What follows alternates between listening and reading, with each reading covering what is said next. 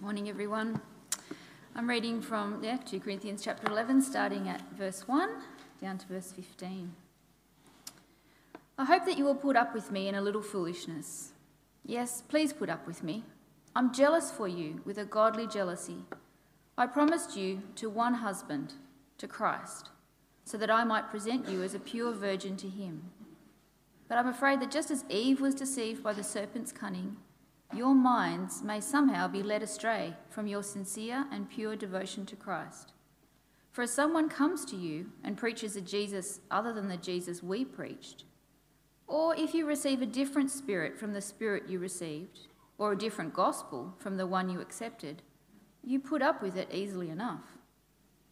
I do not think that I am in the least inferior to those super apostles. I may indeed be untrained as a speaker, but I do have knowledge.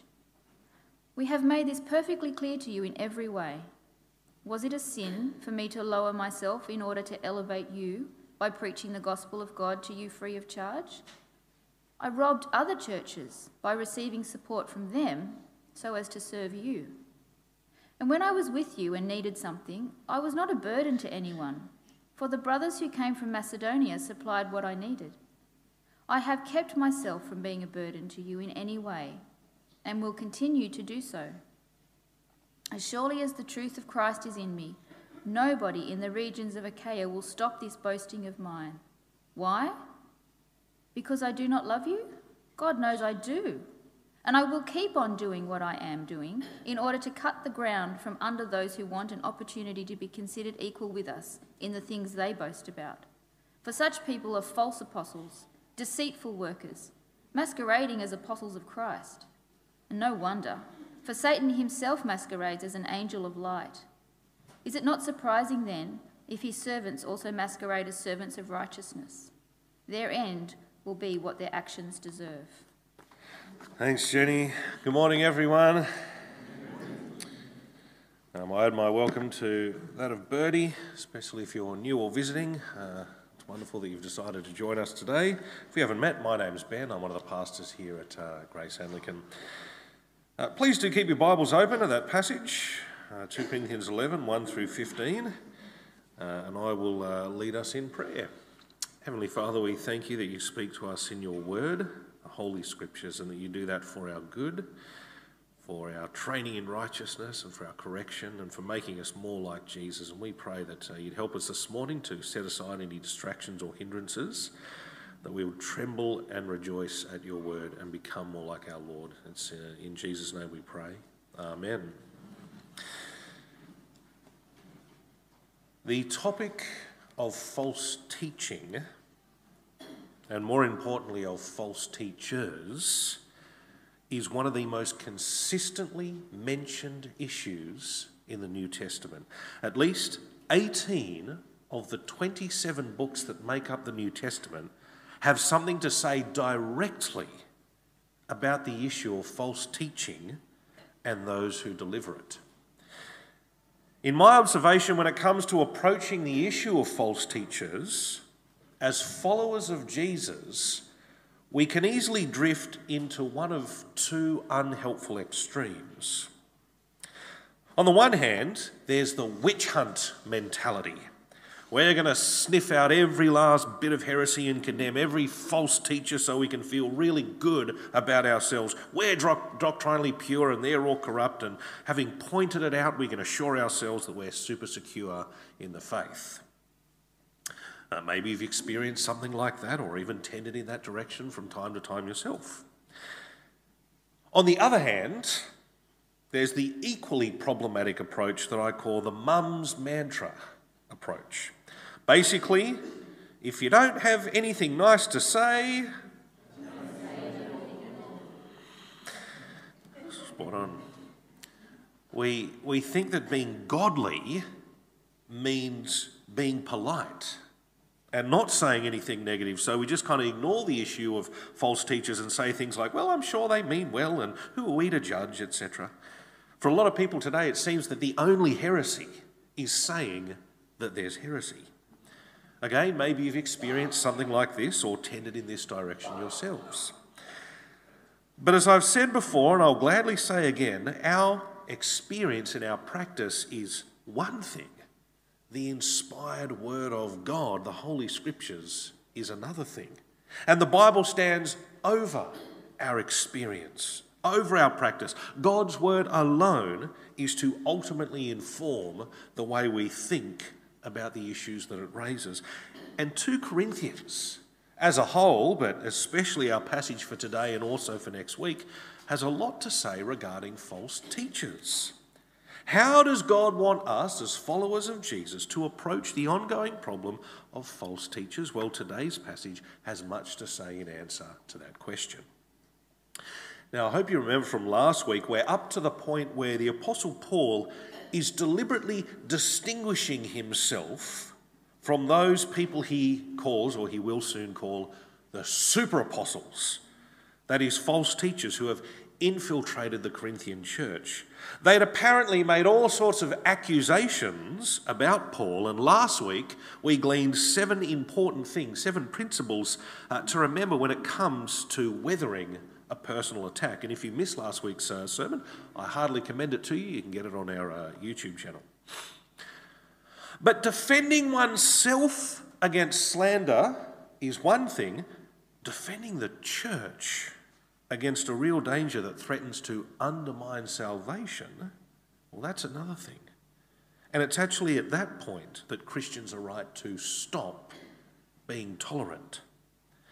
The section starts with Paul saying, I hope you'll put up with me in a little foolishness. Yes, please put up with me. Why the strange start?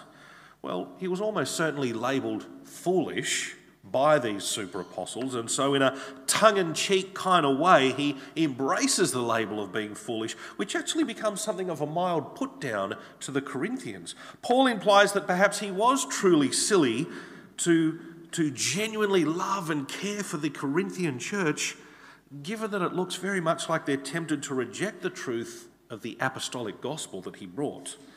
And so from verse 2, he says, I'm jealous for you with a godly jealousy. I promised you to one husband, to Christ, so that I might present you as a pure virgin to him. But I'm afraid that just as Eve was deceived by the serpent's cunning, your minds may somehow be led astray from your sincere and pure devotion to Christ. The thing that has made Paul afraid, the thing that threatens to make him look like a fool for having a godly jealousy for these Corinthians, is that they look like they could be led astray from their sincere and pure devotion to Christ. And sincere and pure devotion to Christ means following him. That's just, it's one or the other. You take up your cross to follow Jesus. So being led astray from sincere and pure devotion is like your salvation is at stake. And what is it that will lead these people astray? Well, it's not actually the false teachers per se, but the fact that they tolerate false teachers and the distortions they bring. Look again at verse 4. For if someone comes to you and preaches a Jesus other than the Jesus we preached, or if you receive a different spirit from the spirit you received, or a different gospel from the one you accepted, you put up with it easily enough. Tolerating, putting up with false teachers and their distortions is the big problem. And it's a problem that has, I wonder if you notice, a lot of scary elements. Firstly, notice that it's possible to have an inauthentic experience of receiving the Spirit. When the ascended Jesus first poured out his Spirit, he made sure that the event could not be misinterpreted. He enabled his disciples to speak in languages that people from different regions could yet understand. It's kind of like the opposite of the Tower of Babel. They united against God and he confused the language. Now in Christ they're united and they can all understand each other. But the church on that day was exclusively Jewish. It was a bunch of Jews. You can read this at the beginning of Acts chapter 2. Jews from all nations under heaven who were present when the Holy Spirit was first poured out. So, on subsequent occasions, when Gentiles, non-Jews, began to hear the gospel and repent and be converted, God the Holy Spirit decided he'd not only bring them to repentance and faith, but that he'd also give a similar visual manifestation so that the Jewish believers could be absolutely assured that it really was the work of God, the Holy Spirit. He really is bringing Gentiles into the kingdom just as much as they've been brought in. Once the Gentile churches became established, it was sufficient for God the Spirit to bring God's chosen children to repentance and faith without necessarily the need for additional visual displays of his supernatural work. But from our passage here, we see that Paul assumes it's possible for people to receive a spirit that is not the Spirit of God, who accompanies the preaching of the gospel. Maybe, we don't know, but maybe what was happening was something similar to what I, and I imagine maybe some of you, might have seen in some church settings up to this day, where the Spirit is supposedly received and people speak in languages that, well, in this case, nobody can understand. Or where the Spirit's movement is marked by a decisive loss of self-control, which is a dead giveaway that it's not the Holy Spirit. For one of the fruits of the Holy Spirit happens to be self-control. In any event, as we can see from Paul's words here, a false receiving of the Spirit goes hand in hand with a different gospel and a different Jesus. The second scary thing is that what these false teachers are offering is, of course, attractive. Of course it's attractive. Just as Eve, if you remember in the story, saw that the fruit was pleasing to the eye and looks good for food, of course it looks delightful. Well, so a different gospel presents as something enticing. When you put together all the apparent claims of the super apostles, it looks like we are dealing with the ancient equivalent of prosperity preaching. People who suppose that worldly success and status is an indication of gospel faithfulness.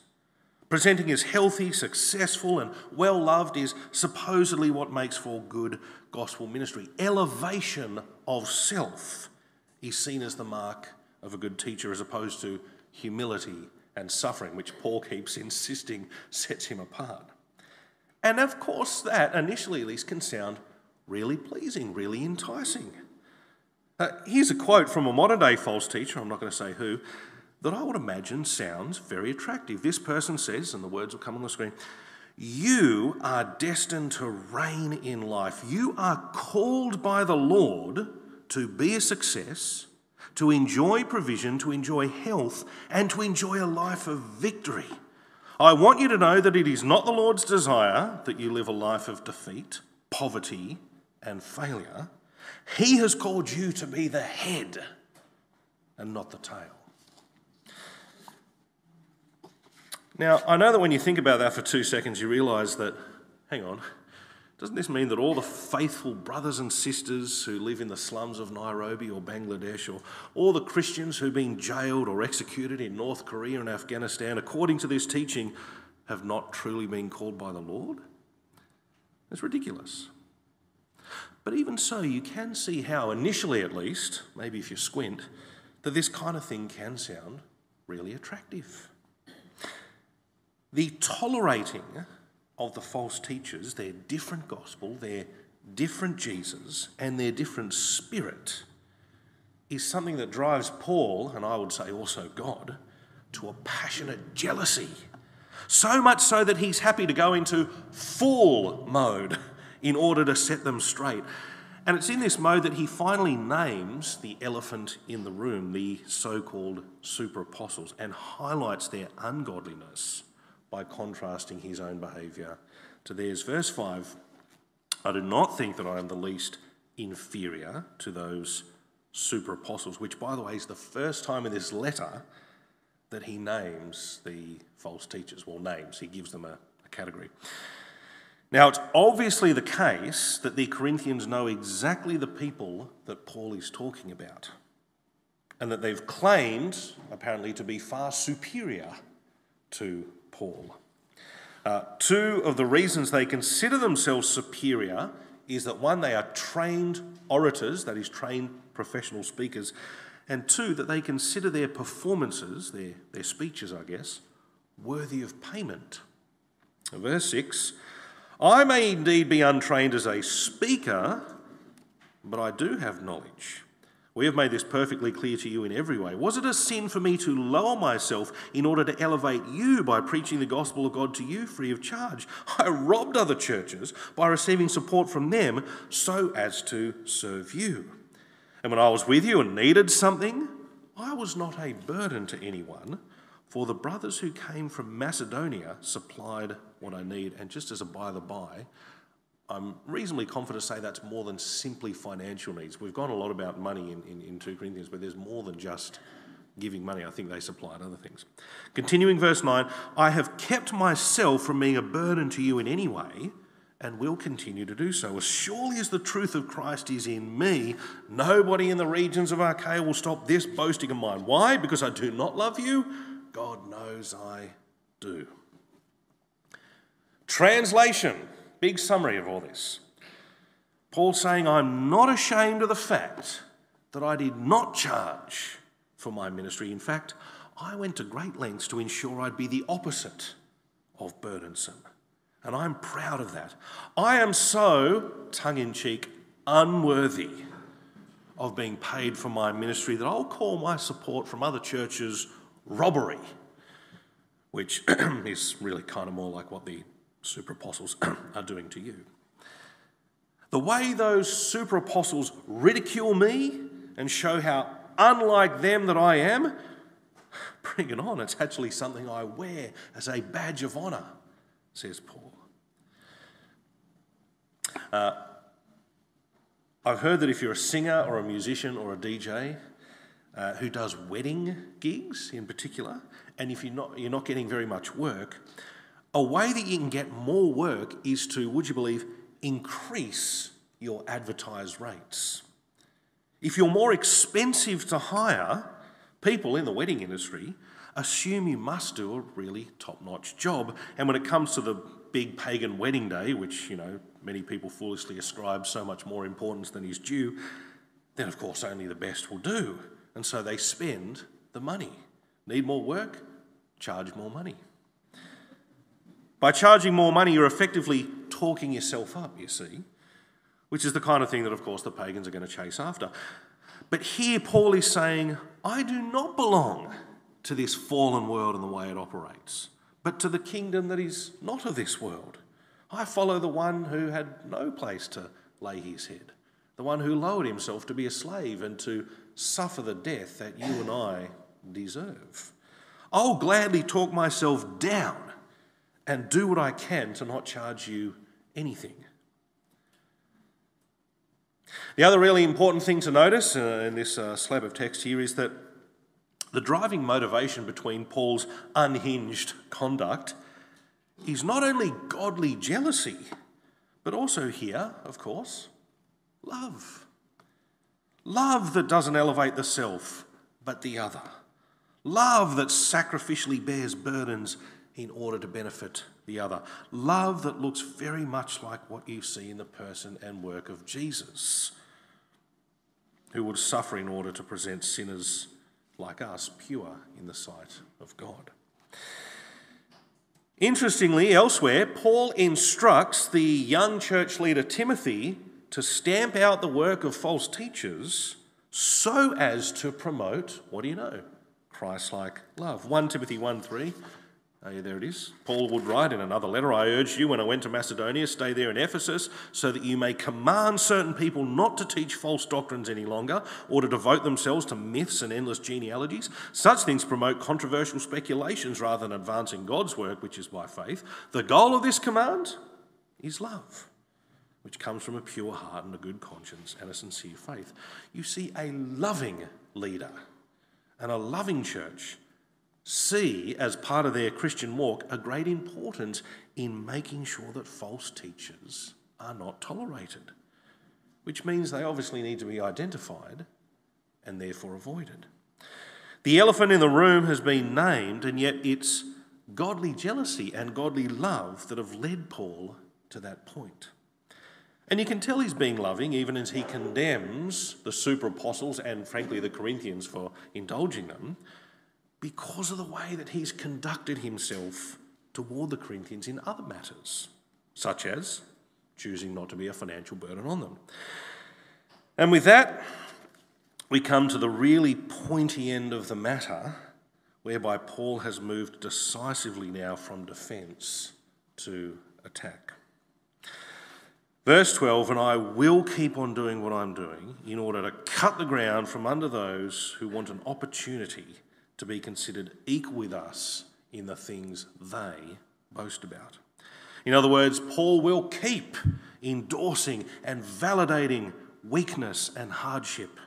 He will keep sacrificing for the sake of elevating the others rather than himself. He will keep boasting in his weakness. He will keep resolving to know nothing among them except Jesus Christ and him crucified, as he said back in 1 Corinthians.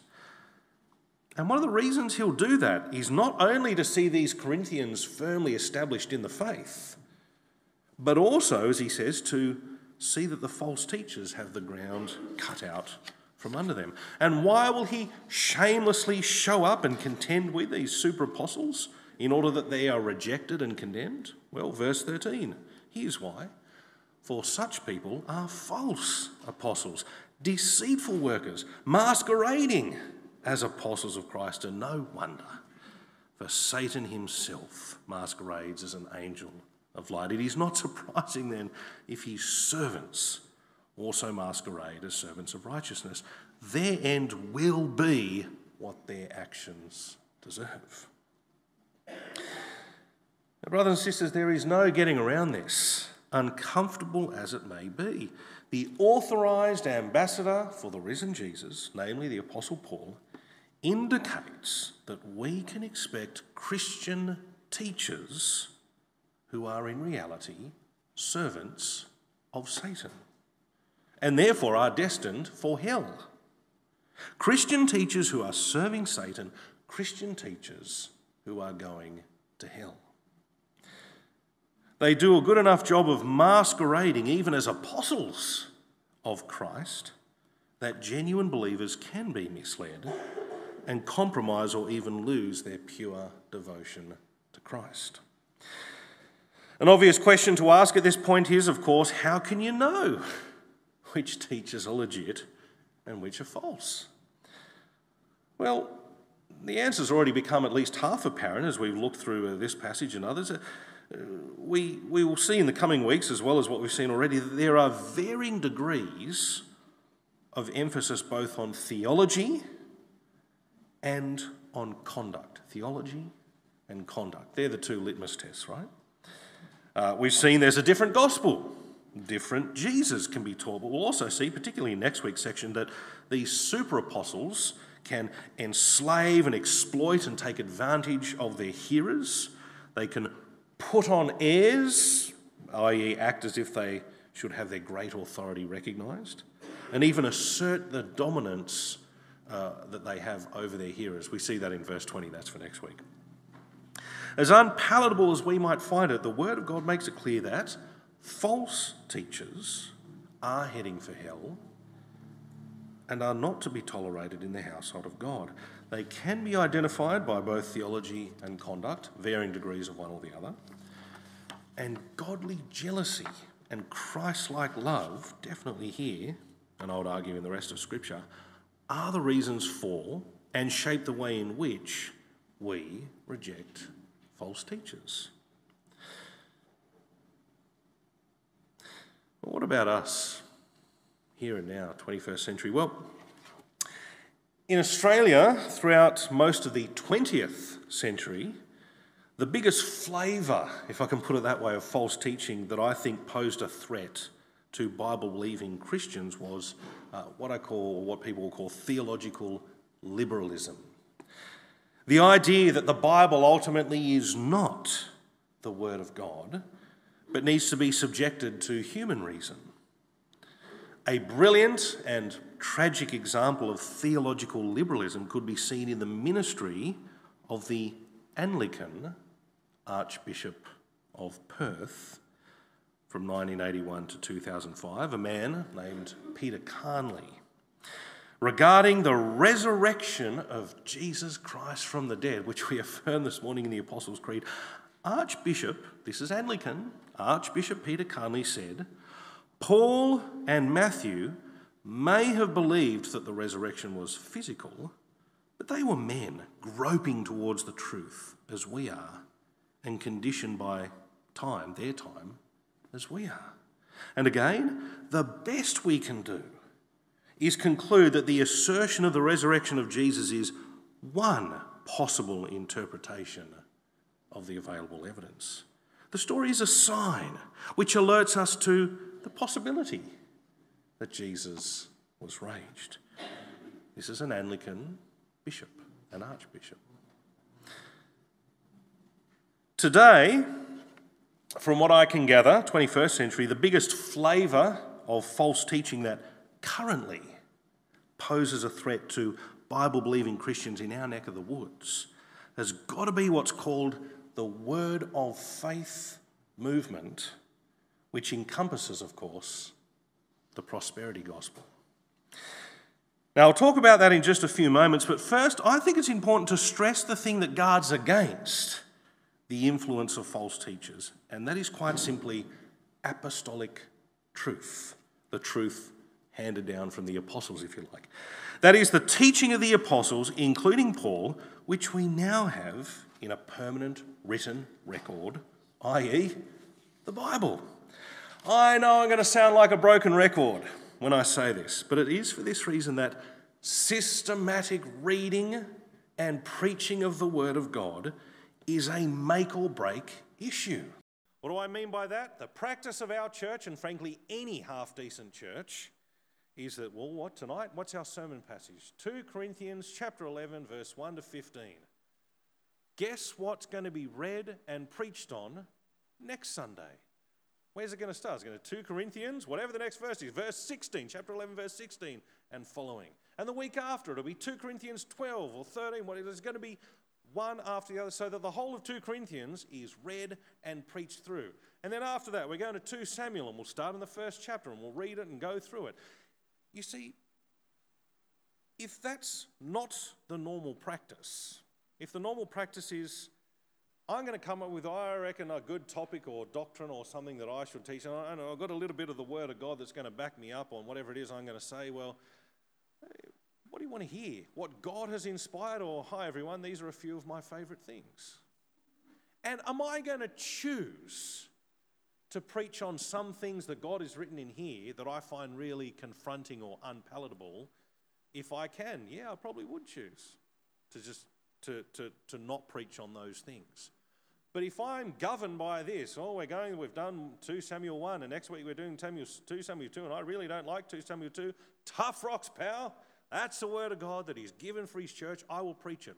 I want to get to the point where I can drop dead, and the next guy can come and pick up where I left off and keep going, because the power's not in me, but in the Word of God.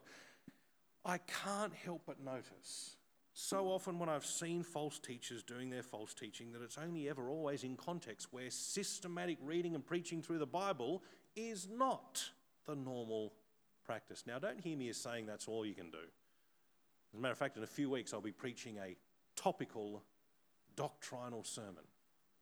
Even 1 in 4 sermons, I'd be happy if that was in. But even then, it's a helpful and notable exception that proves the rule. We are governed by the Word of God. Second, I've, as you heard, highlighted a serious area of false teaching within our own denomination. But one of the biggest threats from outside it, as I said, has got to be the Word of Faith movement that goes hand in hand with the prosperity gospel. The Word of Faith movement, if you distill it finely enough, which actually takes a bit of effort, because like a lot of false teaching, it's kind of slippery. You've got to do a bit of research to kind of get it into a package. But the Word of Faith movement basically holds that man, humanity, having been made in God's image, are therefore able to speak things into being. Just like God spoke creation, well, we're made in the image of God, so we can speak things into being. I kid you not, there's a name for this. It's called the doctrine of positive confession. It's a real thing. Further, as we are made into God's image, or as little gods, and I kid you not, there's the doctrine of little gods, it should be evident, therefore, that we should not be sick or poor or misaligned. Such things can be averted by speaking positively into them, because we are in the image of God. Also, it seems that as well as positive confession, the way to overcome any obstacle or adversity that should not really be part of our Christian lived experience is the giving of money, which God will then bless and return with dividends, return with more money. And again, there's a name for this. It's called the doctrine of seed faith. If you've got issues in your life, give God more money. He'll multiply the money and give it back to you. Usually those people who espouse these views also, from what I can glean, attribute roles to God the Holy Spirit which are actually foreign to the Bible.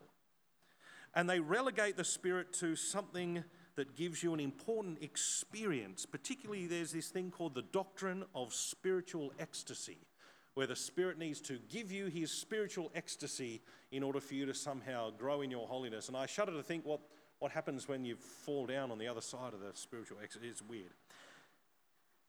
That's the Word of Faith movement. Now, the Word of Faith movement kind of encompasses this other thing called the prosperity gospel. And I suspect most of you have heard something of the prosperity gospel. It's actually better described as over-realised eschatology. But with such a big, nerdy, theology-sounding statement, you can see why people just want to say prosperity gospel. Well, I'll explain over-realised eschatology. Eschatology is the study of the end. Wherever you're going, that determines what you do on the way. You're going to Melbourne, well, you want to make sure you go via not Brisbane, right? You know what I mean? Because you know where your end is. You're not going to... What's the eschatology? What's the end point for Christians? Well, if we're in Christ, we're looking forward with great hope to the final day, the resurrection, where we'll be united with our Lord Jesus in heaven with a new resurrection body, where there'll be no sickness, no mourning, no crying, no pain, no death, no suffering, where we'll be as rich as you can ever possibly imagine. That's the end. That's for which I suffer currently, because I have that hope. But let's say I take that eschatology and I over-realise it. That is, I plonk it on to the life of the Christian here and now. If you're someone who trusts in Jesus, you should have no sickness, you should have health, you should have wealth, you should have victory, you should overcome. You should be the head and not the tail. Which is really, really, really dodgy and problematic, because the reality is that all people will suffer, and when you suffer, the natural outworking of that heretical teaching is that you are not being faithful as a Christian. Don't believe me? I've seen it firsthand. Stacey and I years ago were evangelising a lovely lady. She was really interested, but she wouldn't set foot in a church. Why not? Because she had a young son who had leukemia. But he went to a prosperity preaching thing and got healed. And within 3 months, he dropped dead because he saw no need to keep taking the medication that was prescribed to him. And I asked some people who were there at the meeting, what happened? And with straight face, I remember the lady telling me, plain as day, she goes, oh yeah, he got healed, it was really good, but obviously he had a lapse in faith, which is why he then died. I heard another one about parents that had a stillborn child, and the same thing was said, was we obviously didn't have enough faith. There's some sin in your life that you've had this stillborn child. Imagine saying, even if you did think that was just totally wrong and dodgy, man, what would you say? But it was said. It was said to the person. That's the upshot of this kind of thing. Guys, as far as I can work out, on account of the speakers that they platform, the annual Hillsong Conference. Put up your hand if you've ever heard of the annual Hillsong Conference. The annual Hillsong Conference has easily got to be the biggest promoter and propagator of these kinds of false teaching in Sydney, and frankly, if not, in the rest of the country. You don't have to do much research in this regard to work out these people are dodgy. Joyce Meyer, Joel Osteen, Stephen Furtick, they all hold to a word of faith theology very clearly. Kong Hee, Joseph Prince clearly hold to and espouse prosperity theology. As a matter of fact, that quote I gave earlier, that was a Joseph Prince quote. T.D. Jakes is known as a oneness Pentecostal, which means he rejects the doctrine of the Trinity. Bill Johnson, head of Bethel, thoroughly word of faith and prosperity. All these speakers have been keynote speakers at Hillsong's annual conference in Australia over the last decade. And friends, we should both desperately pray for their repentance and their conversion.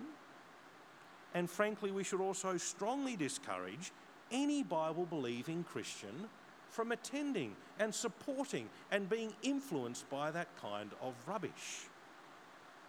In fact, we rightly go a step further. If you've been around here for a while, you'll have worked out that in our congregational singing, we don't have any stuff by Hillsong or any stuff by Bethel.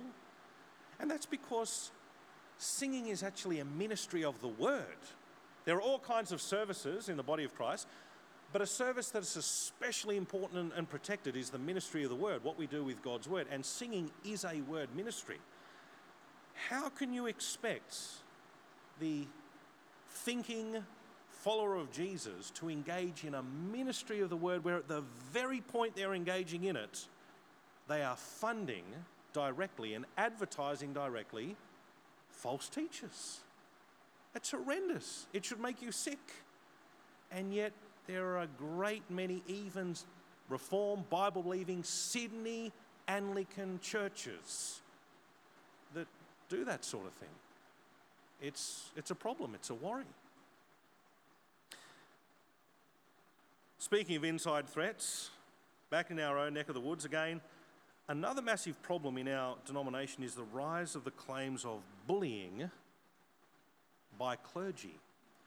You've got your theology in which you can end up heaps dodgy, but like I said, there's also conduct.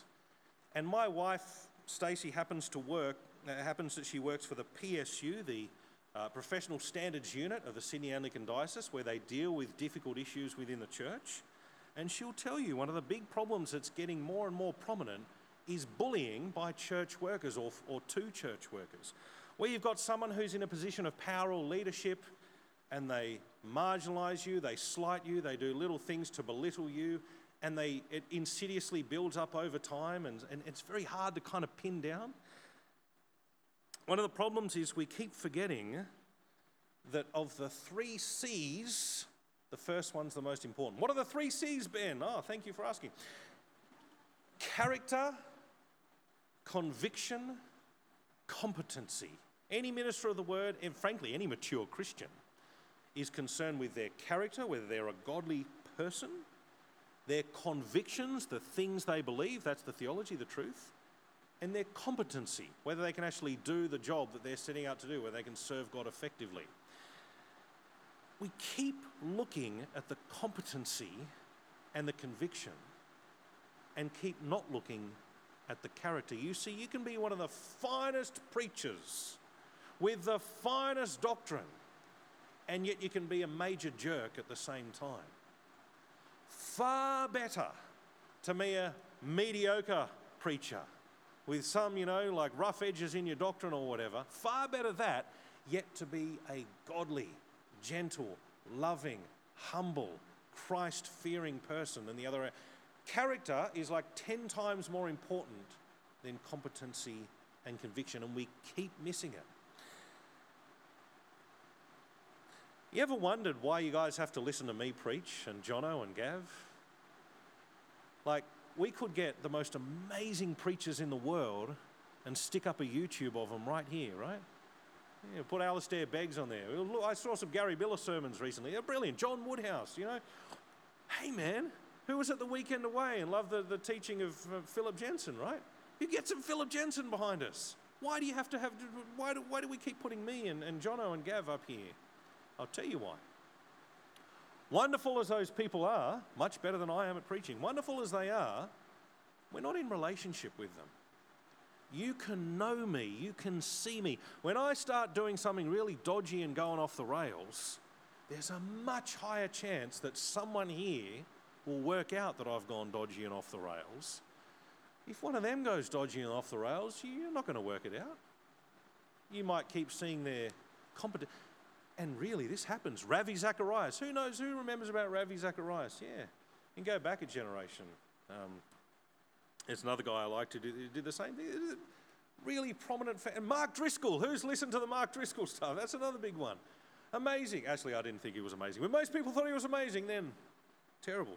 Terrible character. Great maybe with the competency and the conviction actually sort of half, but character, no. Finally, and this is like drawing it together, so if you've fallen asleep, just kind of wake up for this last bit. I find a really helpful thing to help us approach the issue of false teachers from our end, how we deal with it, how we address it. How do we stop going either into witch hunt mode or into mama's mantra mode? How do we avoid those two problems? Well, you think about it like this, it can be really easy and effective. You get the right relationship between head and heart. Most of us, most of the time, are soft-headed and hard-hearted. We need to get it the other way around. We need to be hard-headed and soft-hearted. Surely that's actually a fitting description of the Apostle Paul and even of Jesus. You think Paul goes hard here, servants of Satan masquerading as apostles. He can go harder. Who's read Galatians, for the Judaizers who keep going about circumcision? Paul says, I wish they go the whole way and emasculate themselves. Jesus in Matthew's Gospel talking to the Pharisees. Woe to you, Pharisee, you travel over land and sea to win a single convert, and when you get him, you make him twice the son of hell that you are. That's Jesus. And yet, same Jesus, gentle, lowly, humble in heart.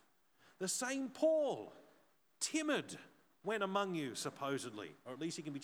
I resolve to know nothing among you except Jesus Christ and him crucified. I do not want to be a burden to you. See, you can be soft-hearted and hard-headed and get things sort of right, and you can then, I think, quite effectively be condemning of the falsehood without being sort of Mr. High and Mighty judgmental at the same time. You see that in Paul, you see that in Jesus.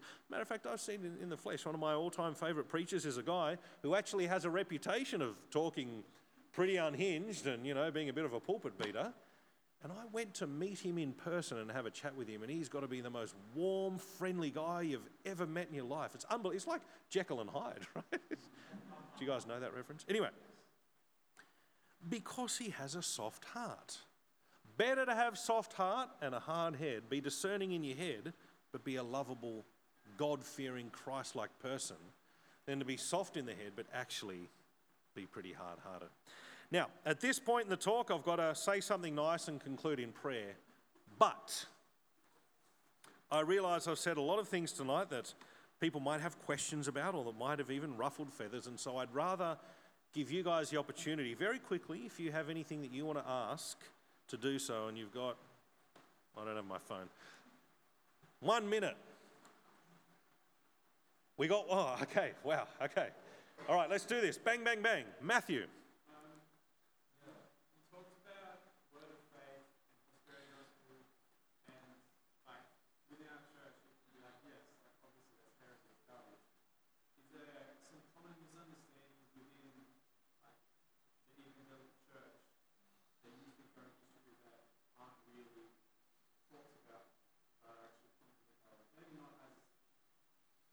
Bladen as that, yeah. I think with word of faith and prosperity, you've got dodgy theology, even though it's often associated with dodgy character of the people that espouse it. I think in our neck of the woods, like I said, the character stuff is more of our problem. I don't think there are a few dodgy theologies around in Anglican circles. The new perspective on justification in Paul is a dodgy theology that's floating around, and hopefully you're looking at me like, what's that? I've never heard of that. I'm really hoping, has anyone ever heard of that? Oh, Rachel has, that's all right. That's all right, we'll fix you up later. Carol has. But I think that's pretty much... There's obviously always going to be theological liberalism. You know, the Bible isn't exactly the word of God authoritative. You know, our reason kind of trumps what's there. Or where you hear people say, oh, we're only hearing one side of a two-sided conversation when we look at the word of God. And so people want to reduce the authority of the word. Those things are alive and well in our neck of the woods. But I think the bigger problem is the one that I mentioned, is less with theology and far more with character, with conduct. I think we're seeing people who can dot their theological I's and T's nicely, which is a good thing, but who frankly seem hard in heart and seem not gentle, who seem bully-ish, or who seem ends justify the means. We've got to convert this place no matter what. So if you're getting in my way, get out of the way because I'm so godly, I want to convert people and you're making it hard, so get lost.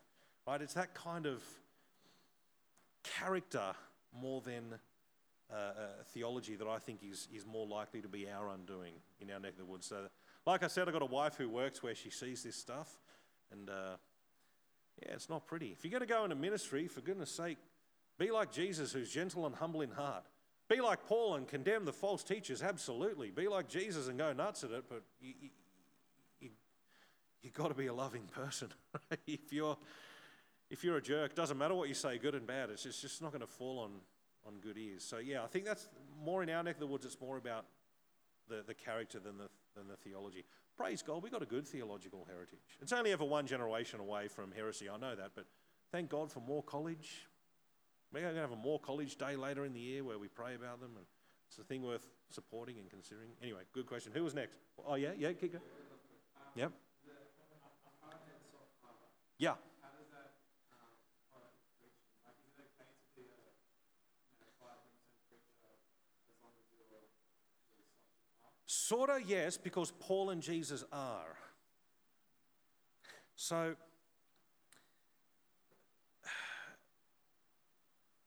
the ferocity with which Paul and Jesus will address some issues is actually right and good and sound and ought to be emulated.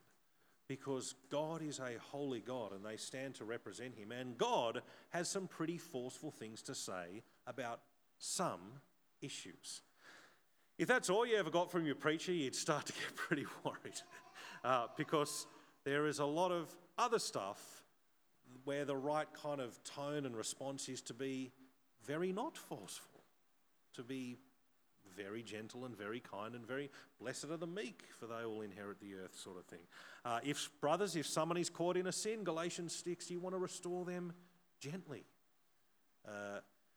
The man of God who's going to be appointed as an elder must be gentle and not quarrelsome in 1 Timothy somewhere. 1 Timothy 3, thanks boss. And maybe Titus as well. But if you get someone who's never going to say the hard word, then frankly, what's the point? They're soft-headed. It's no good. Awesome stuff, brother. Yo. In relation to, say, Hillsong music or prosperity preachers like Joel Osteen, Yep. what do you say to the argument that anyone or anything that brings glory to Jesus maybe isn't mentioning his name where people have heard? There are people who, on account of their ongoing hard-hearted rebellion against God, will be shut out from his presence for all eternity, 2 Thessalonians 1, and that will bring great glory to our Heavenly Father, who is holy and righteous and just. But you don't want to hear me say, oh, well, that person going to hell is fantastic because it's going to give great glory to God. What a horrible thing. Yeah, there are true things that Joel Osteen says, that Joseph Prince says. There's all sorts of things there. And yes, God can use a very bent stick. He can use a donkey, and he has in the Bible, to speak better words than the guy that was writing it. But how on earth could that ever possibly be a justification for accepting stuff that frankly pollutes the household of God? God is very angry when it comes to idolatry in his temple. And I've got news for you. If we're the church, we are the temple of God. And he says, come out, be separate. So the ends justifying the means kind of thinking is not God kind of thinking. So I'd say to someone like that, well, if you want to go to hell, you can also glorify God, but I don't think you want to. So let's look at what the Bible actually says about how to approach these things. And the guy's a full-on heretic. Run. It's that simple. Wonderful question, though. Thank you, lovely. Yep. I was wondering if, I don't know if this is cutting the line between heresy and just different Yeah. I was wondering if you could talk about open and relational theology. That's come up to you. Explain open and relational theology. As far as I know, so the only reason I heard about it was because it came up in a small group in the first round. So that's the question. I think open theology starts with the assumption that the future is not closed, the future is open, but also God's foreknowledge is open. And therefore, it's all there. So in order for humans to have free will, that has to be the case. Yeah, I see. I have heard of this. I just haven't heard it in that name. Yeah. Open theism, possibly. No, it's dodgy because what it does is, first of all, it just grates with some parts of Scripture. That's always a problem, right? Every hair on your head is numbered. You know that God knows a word before you're going to pray it to Him. He has set a day, Acts 17, when He will judge the world with justice by the man He's appointed. Like, all the Bible evidence says the future is actually set and planned by God, who is sovereign in all things. And not a sparrow will fall to the ground outside the will or care of our Heavenly Father. I can understand why you want to do that, because it's always hard to reconcile the reality of real human responsible choice and decision with real outcomes and consequences. I want to punch this thing, I can, and I will, and I did. But that in no way ever negates the sovereign control. You see, God is, if I could put it like this, God is so sovereign that His sovereign even remains despite the fact that humans make right and real choices and decisions all the time. Only the sovereign God of the Bible remains sovereign as we make real choices. And if you sort of can't be okay with that, you'll look for solutions like that. But that to me sounds like a dodgy theological approach, because it seems to put God in a box that the Scripture doesn't put Him into. So, yeah, that one would be let's keep looking at the Word of God, and that's going to defend against this particular theological error. But yeah, now that I've heard about it, maybe you guys will come across it and you'll have a response as well. That's wonderful. Thanks, guys. Are we going to have prayer immediately now? Is Gav going to come and pray? We're going to have a song. Let me conclude in prayer, and then we'll have a song. Let's pray. Heavenly Father, we thank and praise You for Your Son, our Saviour, the Lord Jesus Christ, who was humble, who was gentle, and in His complete and perfect holiness would rage against the things that rightly angered His Holy Father. Lord God, may we not tolerate false teachers. May we so care about having a pure and sincere devotion to Christ that in godly love and in godly jealousy we get rid of, we run from, we separate ourselves from false teachers and their bad influence. Heavenly Father, we pray that we will be soft-hearted like our Lord, who is gentle and lowly, and we pray that we would be unashamed in standing for truth, for Jesus is truth and Your word is truth. And we ask these things in Jesus' name. Amen.